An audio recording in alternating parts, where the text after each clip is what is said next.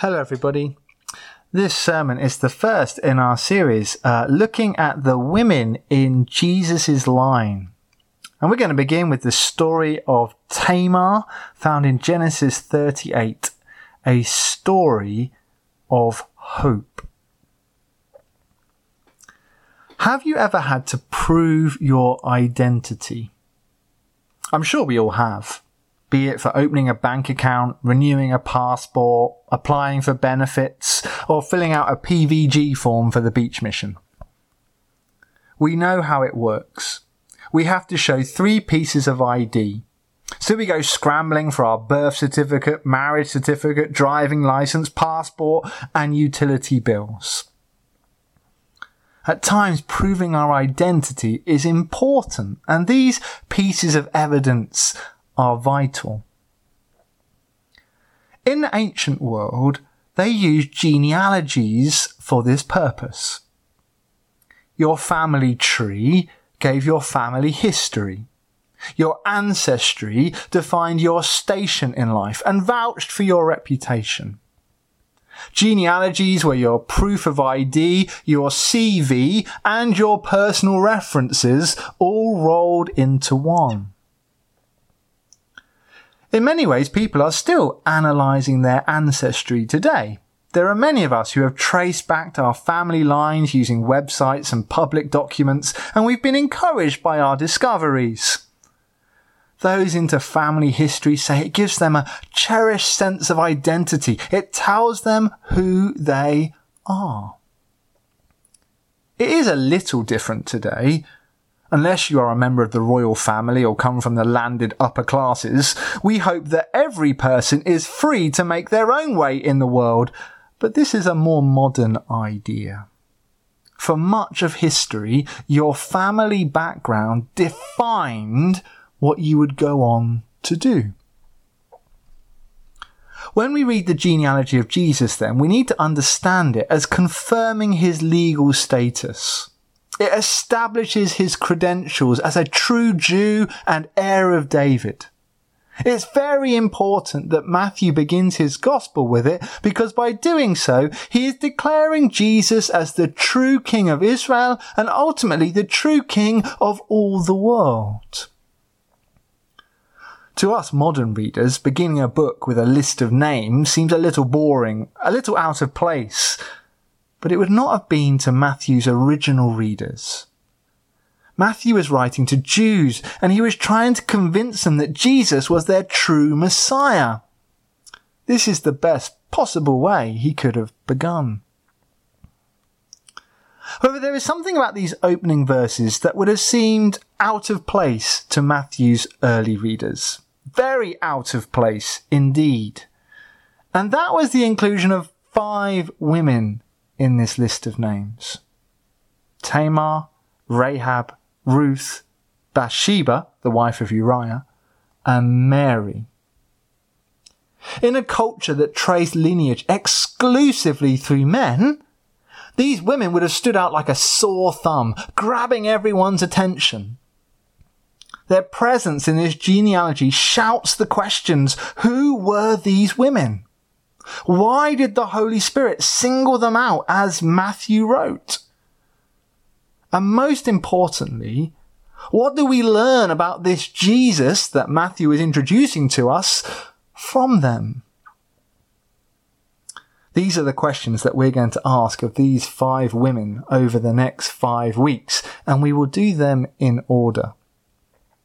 We begin then with Tamar, whose story is found in Genesis 38. And as we shall see, it is a story of desperation and hope. We do not know for certain, but it is highly likely that Tamar was a Canaanite woman, a non-Jew. If so, that is remarkable straight away for the genealogy of a Jewish king. Tamar came into contact with God's people when Judah, son of Jacob the patriarch, was looking for a wife for his eldest son. Sadly, right from the beginning, Tamar's experience of coming into God's family was not a good one. At Judah's instigation, Tamar was married to We do not know what the marriage was like or how in love they were, for the marriage did not last very long at all. The very next thing we read in the text is that died. Not a natural death, but he was put to death by the Lord for his wicked behaviour. Now, unlike what you may have been told, God does not do this very often in the Bible. So it is fair to say that for Tamar, being married to such an evil man would not have been a very pleasurable experience. She was probably better off without him. Now, in the ancient world, if a woman was left a widow without having any children, her brother-in-law was then required to marry her. That way, offspring could be provided to continue the family line and inheritance and ensure that land remained fairly distributed throughout the nation. So in her bereavement, Tamar is swiftly married off to younger brother, Onan. Unfortunately, though, Onan is not too happy about this. He knows God's will for this situation, but he has other plans. With his older brother dead, he is set to inherit his father's estate. However, if he has a son with Tamar, that child will be seen as son, and the inheritance will pass to him instead, leaving Onan with very little. Onan is not prepared to let this happen. So he invents a new form of birth control so that there is never any chance of Tamar getting pregnant. In other words, Onan acts the dutiful husband, but really he is playing a game, refusing to do what is asked of him by the Lord. Unfortunately for Onan, just like with his older brother the Lord has clearly seen what he has been up to and he is disgusted by it.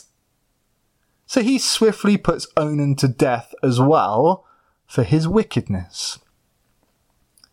This leaves Tamar a widow for the second time, and she still remains childless, a frightening position for a woman of her day. Judah, her father-in-law, by this point in the story, is also afraid. His two eldest sons have now both died very suddenly after being married to the Canaanite Tamar. He's beginning to wonder, is this something to do with her? Is she some form of witch or something? Judah only has one son left. Things are getting very serious. In this situation, tragic as it is, the instruction is still very clear.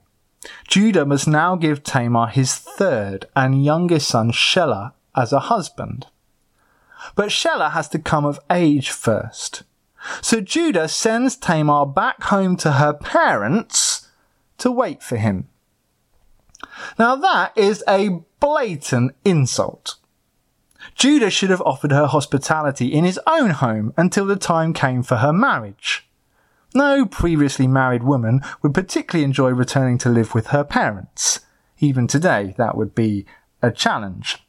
But Tamar's situation was even worse than this, for the text makes it very clear that Judah, like his second son, was also playing a game. He sent Tamar away, hoping against hope that she would die a widow's death.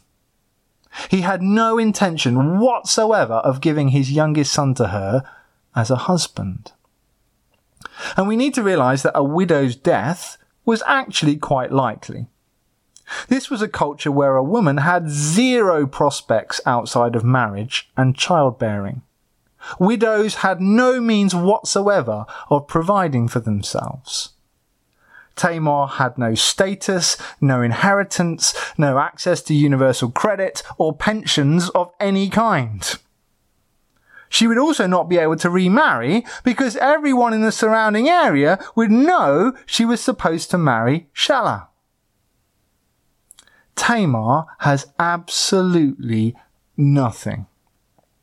The evil of the birth control method that today would be termed an act of sexual abuse by Onan, and the selfish deceit of Judah have all conspired together to leave her in an extraordinarily difficult position.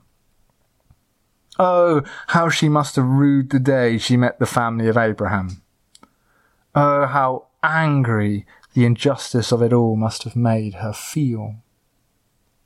Tamar must have had great hopes for married family life, but now she is left completely desperate.